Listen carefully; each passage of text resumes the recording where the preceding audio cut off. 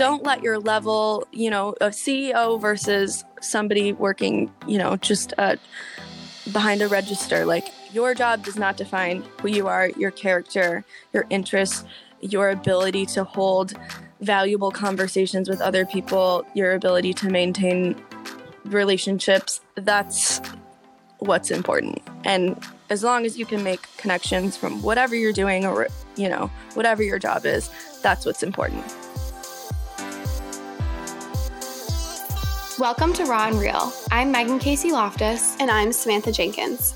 Working in the fashion industry can often seem materialistic and shallow. On Raw and Real, we shut down those stereotypes and dive into the discussion surrounding job opportunities, both creative and business, within the fashion world. There are so many unknown aspects to the fashion industry and the entrepreneurial world that we will uncover through interviewing fashion industry leaders, serial entrepreneurs, and girls just like us. On today's episode of Raw and Real, we have the one and only Mackenzie Beatty. Kenzie is a 26-year-old hustler who thrives off all things fashion and self-expression. Growing up in the suburbs of Detroit, Kenzie's largest exposure to fashion was in her own household as the oldest of 5 girls. After studying psychology at St. Louis University, Kenzie moved to Chicago for graduate school at DePauw. While studying, Kenzie started as a stylist at Rebecca Minkoff. Shortly thereafter, Golden Goose announced it would be opening its newest store in Chicago on Oak Street. Kenzie and her new Golden Goose team opened up the store together and have been working on the floor and running the show ever since. Keep listening if you're looking for advice on giving up others' opinions, the history of the Golden Goose house and the iconic sneaker, breaking the norm of the 9-to-5, and so much more. Thanks for coming on today, Kenzie. Oh my gosh, I'm so excited. I've been listening to you and Sam's episodes, and I've already learned so much from you guys. So just being able to give my perspective, I'm so excited to be on. Is this your first podcast? It is. It's fun to see all the technology that we're using and, how we're doing it. You're in New York, I'm in Chicago. Yeah, it's very fun, very pandemic friendly here. Totally. So let's start with where you grew up. Was there fashion in your household? How did you get into fashion from a young age, if you did? Okay, so I grew up in a house of all girls. So I'm the oldest of 4 younger sisters. So I've always been in the girly environment, and I went to a public high school so we could wear whatever we wanted. And so I felt like every day I always I dressed up every single day, picking out my outfit the night before was a whole thing. Me and my friends would always trade clothes, and I could have, just worn sweatpants every day, but I weirdly just liked presenting myself well. And I don't think I realized it then, but it was kind of a form of creative expression. I just didn't understand that yet. But yeah, I remember working in my dad's office over the summer and saving up my money, and then some of the money I made, I went and bought a Burberry pleated jacket, and I was so happy about it, and that I bought it with my own money. So that's what age was that? I think it was junior, senior year of high school or something. Okay. So high school is really when you started to take your interest in fashion and really dive into expressing yourself through clothes. Kind of, but at the same time, I didn't have my own money, so I was just dealing with what I could get at that time. It was a lot of fast fashion, Forever 21, that kind of stuff. Having 4 sisters didn't hurt, probably. Yes and no. There was definitely a lot of fights over the outfits. I was going to wear that tomorrow. Well, if you wear that, when me and my sister were in the same grade, if you wear that this week, then I can't wear it for 2 weeks, and blah, blah, blah. That whole situation. But I think I'm really the one that ended up interested in fashion the most. My baby sister, we love to talk about, look at this line that came out, and look at, we love to send each other stuff all day of, you look good in this, and how cool is this? Where did you grow up? Suburbs of Detroit, so 45 minutes, an hour out. Did you find that growing up in the suburbs of Detroit in the Midwest that there was a lot of people around you interested in fashion, or mostly just in your own household?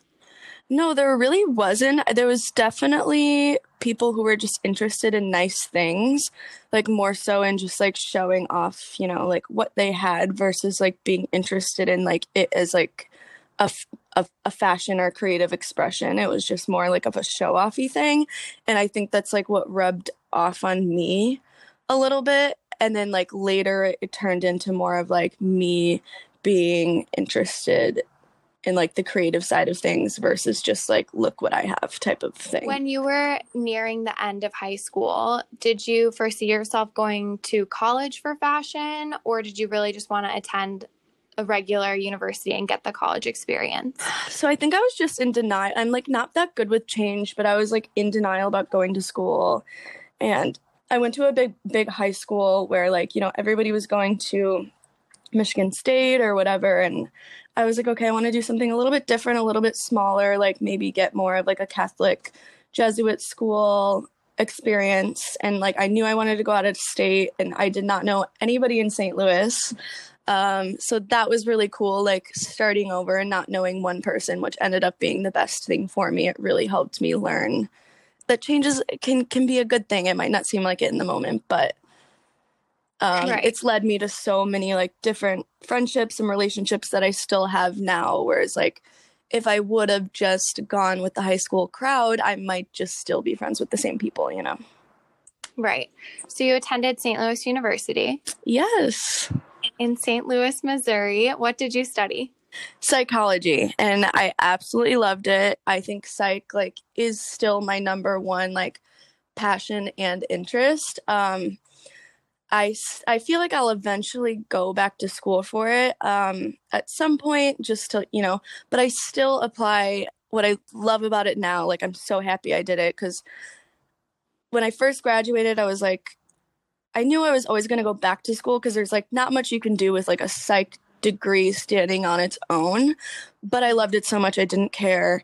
And now I feel like I apply psych literally in everything that I do, like just on a day-to-day basis, interacting with people, understanding different communication patterns, behavior patterns, like being able to take a step back and get different perspectives. And like I apply it through like visual merchandising and the way that I don't know that I did that. I didn't realize how much I would apply it to till I got out in the real world. Right. There is such a strong connection and tie between both sales and psychology as well as fashion and psychology. So we can definitely dive into that later when we get into what your day-to-day looks like. Yes. While you were at SLU, was there any job that you worked, any club that you joined that really helped you solidify what you might want your future to look like? To be honest, I was one of those people that was lost. I always was just like, I'm going to study what I love. And I always felt like not less than like what other people were studying, but I didn't know where I wanted to take it. And I was very much lost in that way. And I think coming about like my path was just a part of growing up, like graduating, I still had no idea what I wanted to do. And it caused me so much anxiety. And I always knew I was going to go back to school. It was just a matter of determining like what for. And so, no, I really was lost up until I figured out where exactly I wanted to go back to school. Because I graduated, I moved home for like 6 or 7 months. And even in those 6 and 7 months, I really did feel, I don't know, there was just so much anxiety about like I wasn't living up to like, all these people were landing these like crazy corporate jobs and working the 9 to 5 and the high rises. I just followed and studied what I loved. I enjoyed going to class. Like, that's my biggest thing. Like, you need to get excited and be interested in like what you're learning or you're going to be miserable. And it's easier said than done because obviously other majors like make more money and this and that, but do what you love and then figure it out because you can always go back to school. Right. And I think the same holds true once you do graduate school and what job you choose to pursue. If you're not doing what you love every single day, or at least find enjoyment in parts of it or parts of your day, you're going to be miserable as well there.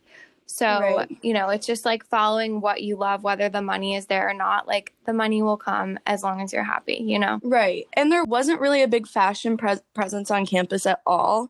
And I was just one of those people that just, loved to dress up and go to class. And like, I think that gave a false image for a while, as like she's showing off, or I don't know. I think there was a lot of judgment there with me just just being at a small school. That was just me being creative. And so I kind of stuck out a little bit.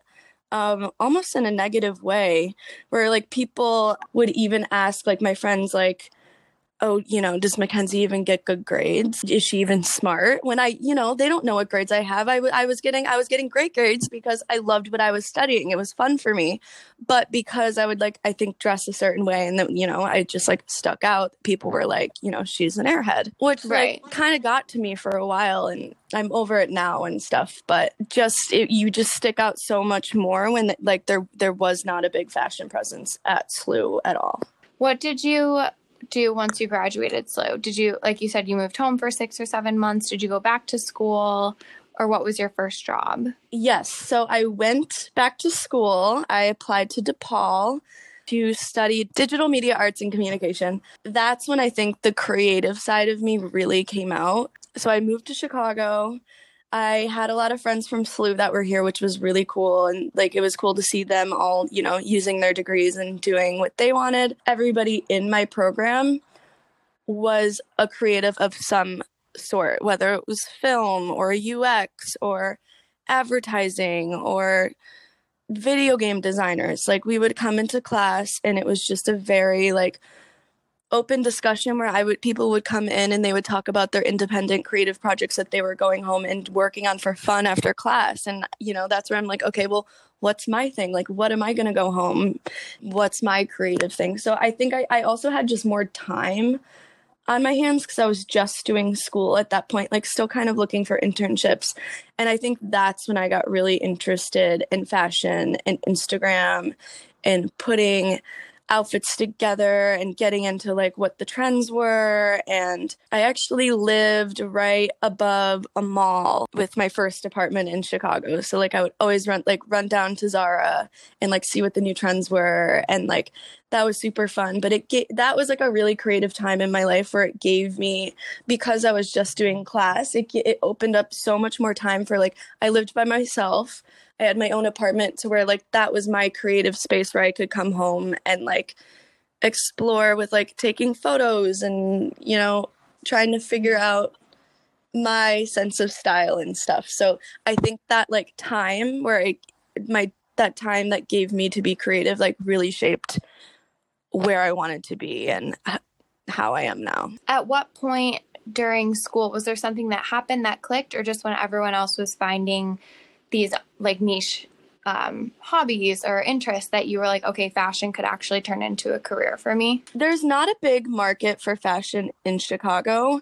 Again, I was still trying to figure it out because my program, it was an umbrella of creative kind of paths and courses that you could get into depending on your interests. And there wasn't a lot of fashion things, but I think either way, it really sparked my creative side and got me. I took photography classes, and it just got me into visual aesthetics. Going and being surrounded by these creative people really probably turned on a creative light bulb for you, and you were able to learn more about everything that might go into blogging or Instagrams and things like that. Exactly. And I still, even as I was doing my master's, I still didn't know exactly what I wanted to do. I was I'll just start applying to jobs, and whatever feels right and whatever I fall into, I'm set up for the skills, the baseline of the skills with the program. And then whatever I wanted to get good at, I would just learn through whatever job that I took, and I would really hone in on those specific skills. The whole retail world kind of just fell into my lap. I love Instagram. Instagram for me is a platform for my creative expression. I know it sounds like I'm probably making this up, but it's really for me. I treat it as a personal journal almost. Mm-hmm. I'm not trying to gain anything from it. It's my place for my creative expression. It's almost like a diary in a sense, where I can look back and reflect on things in my life where I'm I remember putting that outfit together. And like, I remember outfits with days, or like, me too. It's totally like a personal journal for me to look back on. And, if nobody else wants to look at, that's fine, Right. That's so funny you say that. Yeah. I feel like half the time my friends talk about something, I'll be like, oh, that was the night I wore this and this. And they're like, well, I don't know what you wore. Exactly. Like, but I know exactly what I wore. Yeah. And it's fun for me to look back on. And it's like, it's like telling a story of my life, whether anybody else wants to see it or not. It's a photo journal for me.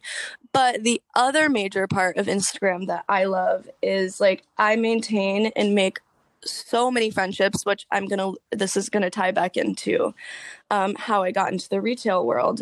I meet so many creative people and friends through Instagram, like people that, okay, even you, like I saw, because you were 2 grades younger than me, 2 grades or 1 at SLU. And so, I'm out in the city and I run into all your girlfriends and they were like, oh my gosh, you would love our friend Megan. She's in New York, like she's in the fashion world. You guys kind of like remind me of, you guys have the similar interests. You need to follow her on Instagram. I'm like, totally. So I follow you on Instagram. And then, I mean, like you post like such cute, fun stuff. I just, started responding to your stories.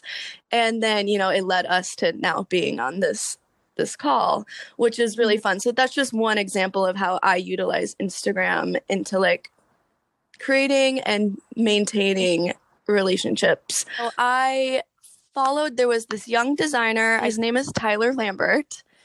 He was, I think, 16 or 17 at the time. I followed him on Instagram and he was creating and designing his own clothes. Loved the stuff he did. And one night I was out and I was like, that's Tyler. And I walked up to him and I'm like, I follow you on Instagram. I'm obsessed with you, blah, blah, blah, blah. And we became friends. And then he would hit me up like, hey, do you want to come out to my studio with check out some stuff with your girlfriends? We can have like champagne. His studio was out in Pilsen. And so our relationship started from there. And he's actually now out in LA doing celebrity styling, like killing it. He designed like some really cool pieces that Hailey Baldwin and Bella Hadid and all them ended up wearing and stuff. Completely growing. He went from designing clothes to being a stylist. So just even watching him grow. But I was with him one day and I met his friend, Anna Block, and she started at Rebecca Minkoff. And she was like, hey, I know you're in school. I just need a part-time stylist. Do you want to do it? And I was like, oh, for sure.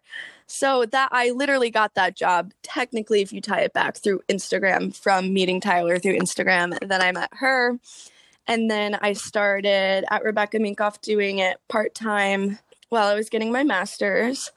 And that was my first like retail experience. I quit there and then I was looking for, actual like legit jobs, I guess. In air quotes. Yeah. In Chicago, I don't want to ramble too much, but like I always felt the pressure, like tying back to SLU and like Chicago as a city. I always felt the pressure that if you're not working in a high-rise corporate 9 to 5 at a desk, your job isn't legitimate. Like people kind of look at you like I always felt kind of inadequate because like I knew I wasn't a person that was meant to sit behind a desk from 9 to 5. Like that's not me. I need to be up, walking around, talking to people, being creative, on my feet. And like I always felt this like underlying sense of anxiety and like weird sense of like being inadequate just because it was such a thing at SLU and such like that Chicago is that corporate life. It doesn't have the creativity levels that LA and New York do, where it is a different vibe when you do go into non-corporate jobs. So once I realized like that wasn't for me, that anxiety went away and I just like felt so much better. Realizing that wasn't the life for me, I think was like the biggest thing. So how long you were at Rebecca Minkoff for how long? Just about a year. While you were finishing school, and then you made the transition once you recognized that you liked retail and you loved working on the floor and talking to people. So that kind of fell into me too, which is like I just advice to people who are just getting into, take every opportunity that you can, it opens the door to so many other opportunities to where even if it's not an opportunity you want, it still opens the door and it's still an option. So I quit Rebecca Minkoff. I was like, okay, it's time for me to, get a job using my degree, which I planned on doing all along. I'm trying to figure out what exact path within my degree I wanted to use.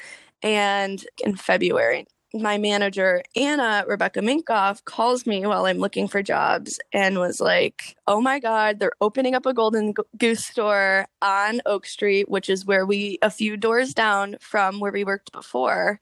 Do you want to be on the team? And I was like, yes, of course. I think like I forever can say that I helped open up the Golden Goose store on Oak Street, which is kind of like it used to be the Rodeo Drive of Chicago. It has all the designer stores. I loved working in that area. Like I already knew, pretty much everybody on that street. It was just an area that I was comfortable in. Having a storefront on Oak, I was like, that's badass. Like I'm in, let's do it. This will be so fun. And I was like, I'm just gonna roll with that. Like I wasn't planning on being in retail again, but I think it was just meant to be. And I'm like, I'm just going to roll with this, see how it goes. If I hate it, you're not stuck ever, What was your first memory of Golden Goose? Because I feel personally, as someone that does pay attention to fashion, they really were brought to the forefront in the past 2 or 3 years. Mm-hmm. But before that, I wasn't familiar with them at all. And then they had the iconic sneaker that we can talk about. Yes. And that now everyone knows who Golden Goose is. Yes. So it's weird. I remember back, I've always been a person, I've always loved Twitter and stuff. I remember people kind of blasting the brand at first, being like, I can't believe people are paying this amount for dirty sneakers. And that's what I remember, kind of being shocked. I didn't really understand it. Yeah, that would have been my first memory of people kind of bad mouthing the brand, but I didn't understand fashion and the creative side of things fully yet. And then I knew what the brand was, and then I went to the Hamptons with my family 3 summers ago, and they were everywhere, in every boutique, every kid, mom, dad, family, teenager, everyone was wearing them. And I'm like, wait a second, just seeing the different ways people styled them and just being around them so much, I was like, okay, this is, a pretty cool brand. And then I would see them at Nordstrom and Saks and all that. And yeah, that was kind of my first memory of them. As I said, everyone kind of knows them for their shoes, but what would you say sells second to footwear for Golden Goose? What's one of your favorite pieces to sell? The brand actually started, not a lot of people know this, but the brand started with ready to wear. Okay. So the way the brand was born was in the year 2000 in Venice, Italy, with it was a woman in her 20s and a guy in his 20s, and they were going to the same tailor, kind of designing their own pieces, and they were like, hey, we're kind of doing the same thing here. Do you want to kind of team up and see what we can do? And so they started with ready to wear. They made this Levi denim skirt, and it sold out. Everything was handmade in Venice. So they started, to do the clothes and stuff. They ended up falling in love and getting married. And then the sneakers, they didn't make sneakers until 2007. So sneakers were a total afterthought. Yeah, and we have so many people that come into our store that were like, we didn't know you have clothes. And I'm like, we actually started with clothes, which is really funny. So their names were Francesca Ronaldo and Alessandro Gallo. The guy that started it, he was a skateboarder, and the whole brand is inspired by Venice, Italy, and then Venice, California, because he came over to Venice, California, and he went to the skate park, and he was like, I was standing there in my perfectly clean sneakers, and everybody else there was in their distressed shoes. And so he was going home and distressing his own shoes, and then, realized there was a gap in the market for that. And, when there's a gap in the market, you always want to seize the opportunity, and you don't know what that can turn into. And I think people at first have very indifferent feelings about buying sneakers that were distressed. Believe me, when I worked at Balenciaga, I can relate. There were so many people that were like, why do they make a bag this big? Why are their shoes that chunky? This and that. Yeah. And for people outside of fashion, sometimes it does feel like it's hard to explain, or like you don't want to dive in and be like, tell this whole cool story from Venice, Italy to Venice, California. Right. But when you actually take the time to listen to someone telling you the artistic side of the product, that makes me love those shoes so much more. Now that I understand. Oh my gosh, totally. Like my whole thing is like the way I feel like fashion is like a art to me, where it's like I love to research the creative processes that went behind a lot of the designs, and that's why I respect a lot of pieces and why they're worth the money. It's because it really is sometimes a piece of art. But he actually, before that, so he was already distressing. He would take all of the leather jackets and the boots and stuff, and he would tie them up in wire, and he would bury the boots underground and let the soil and the earth like naturally distress the leather, which I thought was so cool, like such a cool concept. And then to distress the sneakers, he was throwing them in his dad's washing machine with rocks and sticks and like letting it like distress him that way. And the dad was like, okay, you are now like broke 4 of my washing machines. Like you need to stop. But we still have that concept. Like we have a lab it's our first lab in America in Austin, where they have these like modern washing machines where you can see the sneakers like spinning around in them. So they still carry that original concept of how he was distressing them and stuff. And all of the scuffs on the shoes are placed strategically to mimic the patterns of a moving skateboard, of how they would actually be scuffed. So that's just kind of like a little homage to his youth. But the whole point behind the distressing, it was also based on this Japanese concept. I don't know how to pronounce the word, but basically it means all the things that are more worn or more beautiful. It just means that they're that much more loved. And the distressing, it really represents the handwork that went into them. Like you can physically see how they make the shoe, because all of our sneaker makers, yes. And you have to remember, distressing is a process that has been perfected over 20 years. It is an art in its own. Like, I think the distressing shows the craftsmanship because it is a craftsmanship. I try to tell a lot of people that come into our store, we have a lot of husbands that come in with like their wives and stuff. Like, I don't get it, blah, blah, blah. And it's more of a thing. It's like, if you get it, you get it. And if you don't understand, the brand was born of love because the couple fell in love. And so all the products are made out of love, and they're meant to, to show and tell a journey, your journey, where you've traveled, where you've been. They're supposed to represent being lived in and living life. And the more you break them in and wear them, and, the more they tell your story and your journey. So let's get into some specifics about what your day looks like from morning to night. So you don't work 5 days a week, Monday through Friday? No. I do work 5 days a week, sometimes 6, depending on, when they need me, or not having the 9 to 5 life I was used to from working at Rebecca Minkoff before. There is pros and cons to that. It does get defeating sometimes when my friends are all taking weekend trips, or I have to miss out. I work every single Saturday, no matter what. Like because we only have a team of 3, all 3 of us, because it gets usually pretty busy, all 3 of us work every single Saturday. So like, that's a bummer that, I'm missing out on certain things. And that gets to me sometimes, to be honest. Like, it does get frustrating where it's summertime and my friends are all, boating on Lake Michigan, and, I'm stuck inside. But then at the same time, I take a step back and I'm like, you're so much happier doing this. Do you work store hours? Do you have to help open and close, knowing that it's a team of 3? What does that look like?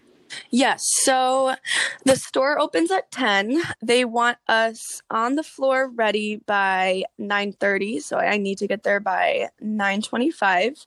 So I have those few minutes to change, and then I'm on the floor by 9:30, and we do have uniforms. So we wear whatever we want to work. We change into our uniforms, and then, we get the floor ready. I, kind of go over emails, check messages, sometimes run to Starbucks, depends, and just kind of like gather our thoughts before we open up at 10. And then I usually, the store closes at 6. We have to do all the paperwork at the end of the day, crunch the numbers, get all the emails sent out, do the paperwork, and then I usually leave by 6:30, get home by 7. So I'm doing like a kind of like a 9 to 7 situation. Kenzie, that's a really long day to have. Dude, 5, I know. And I worked 6 days straight this week and just like slept for 2 days straight after that. And it's just like, it's hard on my body, to be honest. Like, yeah, that's what I was going to ask you. Like, what do you do to stay sane? Either in the morning, at night, what does it look like? It's so hard. Like, so much coffee. I get really sore. Like, I know I shouldn't, but sometimes I seriously feel like an 80-year-old woman because I do not sit down and our backstock is downstairs. So I am on my feet. Like, we can't, obviously, we cannot sit down at all. Where am I going to sit, first of all? And, like, of course, you don't want to be sitting down when somebody walks in the store. That looks so unprofessional. So, like, my feet and my knees and my hips and my back just, like, ache by the time I get home. So sometimes it's really hard to do things after work because I'm like, you guys, like, usually people in Chicago, like, they're sitting at their desk all day, they go crazy and want to, ride their bikes and go to do all this stuff. And I'm always in my Uber on the way home, like, looking out at everybody. It's just like being so active. And I'm like, how are they doing this?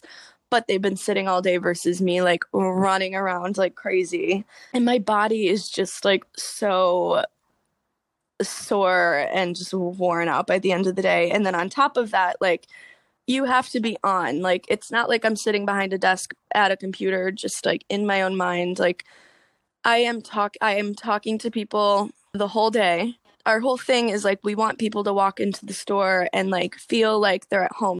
By the time I work like 5 days in a row and then I have a day off, like, I'm the type of person that just needs to retreat and like lay in bed and like read Twitter threads and watch documentaries. And that's my way of like kind of taking a step back. And then my second day off, I usually put all my errands on that day. So I get 2 days off a week. It's your Sunday. Yeah, like one day is my errand day and one day is like my like chill out, just like be lazy and be at home, just because I do get worn down from constantly being on and being on my feet. So I want to backtrack to what you said about how when people walk into Golden Goose, you want it to feel like love and feel like family. Mm-hmm. I feel like there's such a stereotype, and I even feel this amongst my own friends who all take interest in fashion here. But I'll want to walk into Louis Vuitton or into Chanel just to see what they have. Mm-hmm. Not necessarily because on this random Saturday I can drop $6,000 on a handbag. But my friends oftentimes, and even myself too, I'm guilty of this. Like, I'll feel nervous or like, oh, will they be annoyed that I came in and I'm not buying anything? What is your either Golden Goose or you specifically, Kenzie, like, what's your outlook on people that might be coming in to peruse or really take an interest in Golden Goose, but maybe are saving for their first piece from you? That's super interesting because even though I work in luxury retail, I still get those feelings of intimidation when I walk into high-end stores. And that's why I think our company is like a little bit different. It stands out just because like they did hire a team where it's like my team really is like some of my best friends. It feels to me like we're just hanging out as best friends all day, and that's what makes work fun because we genuinely like just love to be around each other, and people can tell that when they walk in. And what I've learned is like you truly can't judge people based off of what they come in looking like. Like, you don't know the amount, you don't know what credit card they have in their purse. You don't know how much money they have. Like, but you can generally tell. Like, I do appreciate when people come in and they're like, I'm just looking around, or, hey, I saw this style online, and I'll always be like, okay, well, we don't have that in our store, but let me grab you a similar pair. Mm-hmm. You should try it on, see how it fits, find your size, because all that, that money is still going back into our company. So that doesn't bother me at all. Like, where people are trying to get a feel of the product. Like, I always want people to come in and try on. And like, I get so excited when people walk in who aren't familiar with the brand. Like, I love explaining the brand story to them, and it gets them excited. And I think it's like the coolest thing when people come in, know nothing about the brand, and end up leaving with a pair of sneakers where they're like so excited to go back to their neighborhood and be like the first ones to set the trend, where they're like, I want to be the first one in my area to, like put everybody on this and start the wave, which I'm like, that's super cool. So I don't know if this is the case at Golden Goose, but from the corporate level of fashion, I've seen at Marc Jacobs and internships. And Marc Jacobs, I feel, is similar to Golden Goose in the sense it's like a more playful luxury brand for people. It's not so serious. However, we definitely do offer and provide trainings to sales associates and make sure there's like a form and types of language that's used when selling, or like you just conveyed so beautifully, like the story of the brand. Does Golden Goose has someone come and like trained the retail associates at the Oak Street location on how to talk about it? And what does that look like? Do you guys have like morning trainings and things? Yeah. So when we first opened, like I helped open the store so that we had our directors that are all originally from Italy, who came in and helped us open the store. And like, as we were setting the store up, like we physically, like I physically put all the product into the store, like all the starting inventory, like we were there till, midnight every night, backstocking and organizing and scanning in all the inventory and, making sure everything was right. And the training kind of came with that, as we were doing that all, they were teaching us as much as they could about the brand, how to present things. And I think it's just really up to like personality. Like obviously there's certain things you should say and shouldn't say, but it's not so totally so strict. Mm-hmm. I think it's just like they really want to make sure it's a comfortable environment. And just like, I think bringing on the right team that works well together, clients can see that. And they can see like when we truly love the product. Like I think that makes all the difference. That also goes back to like a lot of things that are going on in Chicago right now, and like not to make anything negative or anything, but and like I see every side, but a lot of people think, it's just things, but we've had so much looting and stuff in Chicago where a lot of people are like, well, things are replaceable, which is totally true. Like, I totally understand that. Like, things are just things, and people can only yell so loud before they aren't heard. And I understand sometimes people need to take that next step to, make their point. But you have to remember, like, this is a store that I literally put my heart and like so much of like my physical energy into building. So like, if that got destroyed, I would have like been upset, versus like, a Nordstrom where they have $1 million and they have insurance to cover these situations. And this was something that me and my team built. But now like our windows are boarded up and it's been affecting foot traffic, and it's weird. I feel boxed in all day, and like it's really affected like our sales, and we have to adjust those numbers. And like even with COVID, like our store is carrying a lot of the numbers for the other stores who are still closed down because of COVID. And then, that piled on top of it, where people walking by assume our store is closed.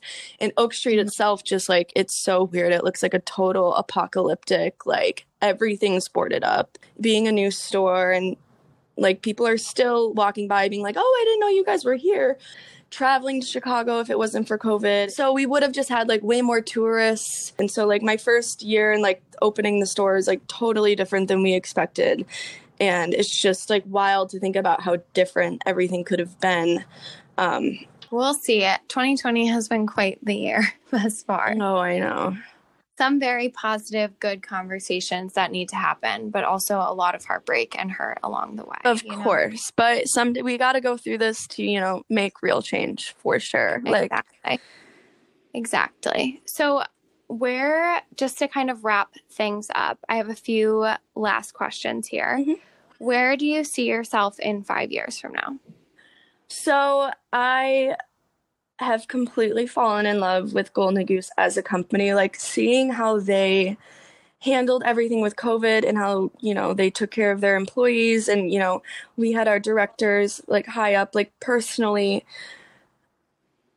having calls with us, asking about our general well-being during COVID, and just seeing the way that they handled the whole situation. It solidified like, okay, cool. This is like a company that I would love to grow with and stick with. So I think I just want to, learn as much as I can about the brand and the position I have now. It'll be a year with them in February. So I want to put a year into that and then hopefully see where I can grow in some way with them, more on the creative end of things. I don't know exactly what, but I would love to do something beyond working on the floor, which I think is so important to, also kind of sometimes start at that level with a company to understand it from bottom up, which is hopefully what I end up doing. So 5 years, hopefully I'm somewhere on the corporate level with Golden Goose. What is one piece of advice you could leave the audience with today? Something I've realized recently, your job and career doesn't define you, and it doesn't define your worth. I think that's great advice. So just leave it there. Yes. Yeah. Do what you love. Don't let people think that your job defines who you are as a person. Who you are as a person is separate from that. Yes, it's a compliment to your personality, but it's not your whole life. And yeah. Kenzie, amen. I could talk to you for hours about that. Totally. Don't let your level, a CEO versus somebody working, just behind a register. Like, your job does not define who you are, your character, your interests, your ability to hold valuable conversations with other people, your ability to maintain relationships. That's what's important. And as long as you can make connections from whatever you're doing or, whatever your job is, that's what's important. I love that. That is amazing advice. And then also one more thing just about retail. Yes. And it kind of has to do with psych. And I've realized this just in the past few years. When people don't treat you the way that you want to be treated, I've realized that, sometimes I would step back and be like, what's wrong with me? Like, why would they say that? Or what did I do wrong? I stopped questioning what's wrong with me and started to take a step back and be like, well, what are they going through? What's happening to them to make them treat me this way? Not why am I being treated this way? So you can start to, you got to flip the perspectives kind of. Right. Put yourself in their shoes. Yes. It shows their personal struggles, and to not take that stuff personally, because it really has nothing to do with you. It's really just a reflection of their struggles internally. And, you don't, you just gotta take it for what it is. Exactly. I think that's also very good specific to working in retail advice, because I'm sure there are days where it feels personal. Yeah. Yes, definitely. Lastly, where can our listeners find you on the internet? Instagram. I love Instagram. Message me, you guys. I make friends all the time. I love making connections. What's your handle? My handle is Kenzie Beatty, KenziEBEA, with 3 T's and a Y. So that's my main platform where you can connect with me. If you guys have any more questions, seriously, reach out. I'm happy to help. Anybody on career advice, or if you're moving to Chicago and you're looking to just make connections, my DMs are open. That's awesome. And as Kenzie mentioned earlier in the podcast, that's how we met. Her Instagram is very fun to follow. Aww. And I think it's extremely authentic. And what urged me to ask Kenzie on the podcast is she posted a quote, "Protect your spirit," and that's my mantra. And that's why I invited Kenzie on. Oh my gosh, I didn't even know that. I love that. Protect your spirit, always. Always. Protect your spirit, protect your energy. Exactly. Thank you so much, Kenzie. This was so much fun. So much fun. I feel like I have a new friend. Oh, yes, always. If I'm ever in New York or you're ever in Chicago, we got a link for sure.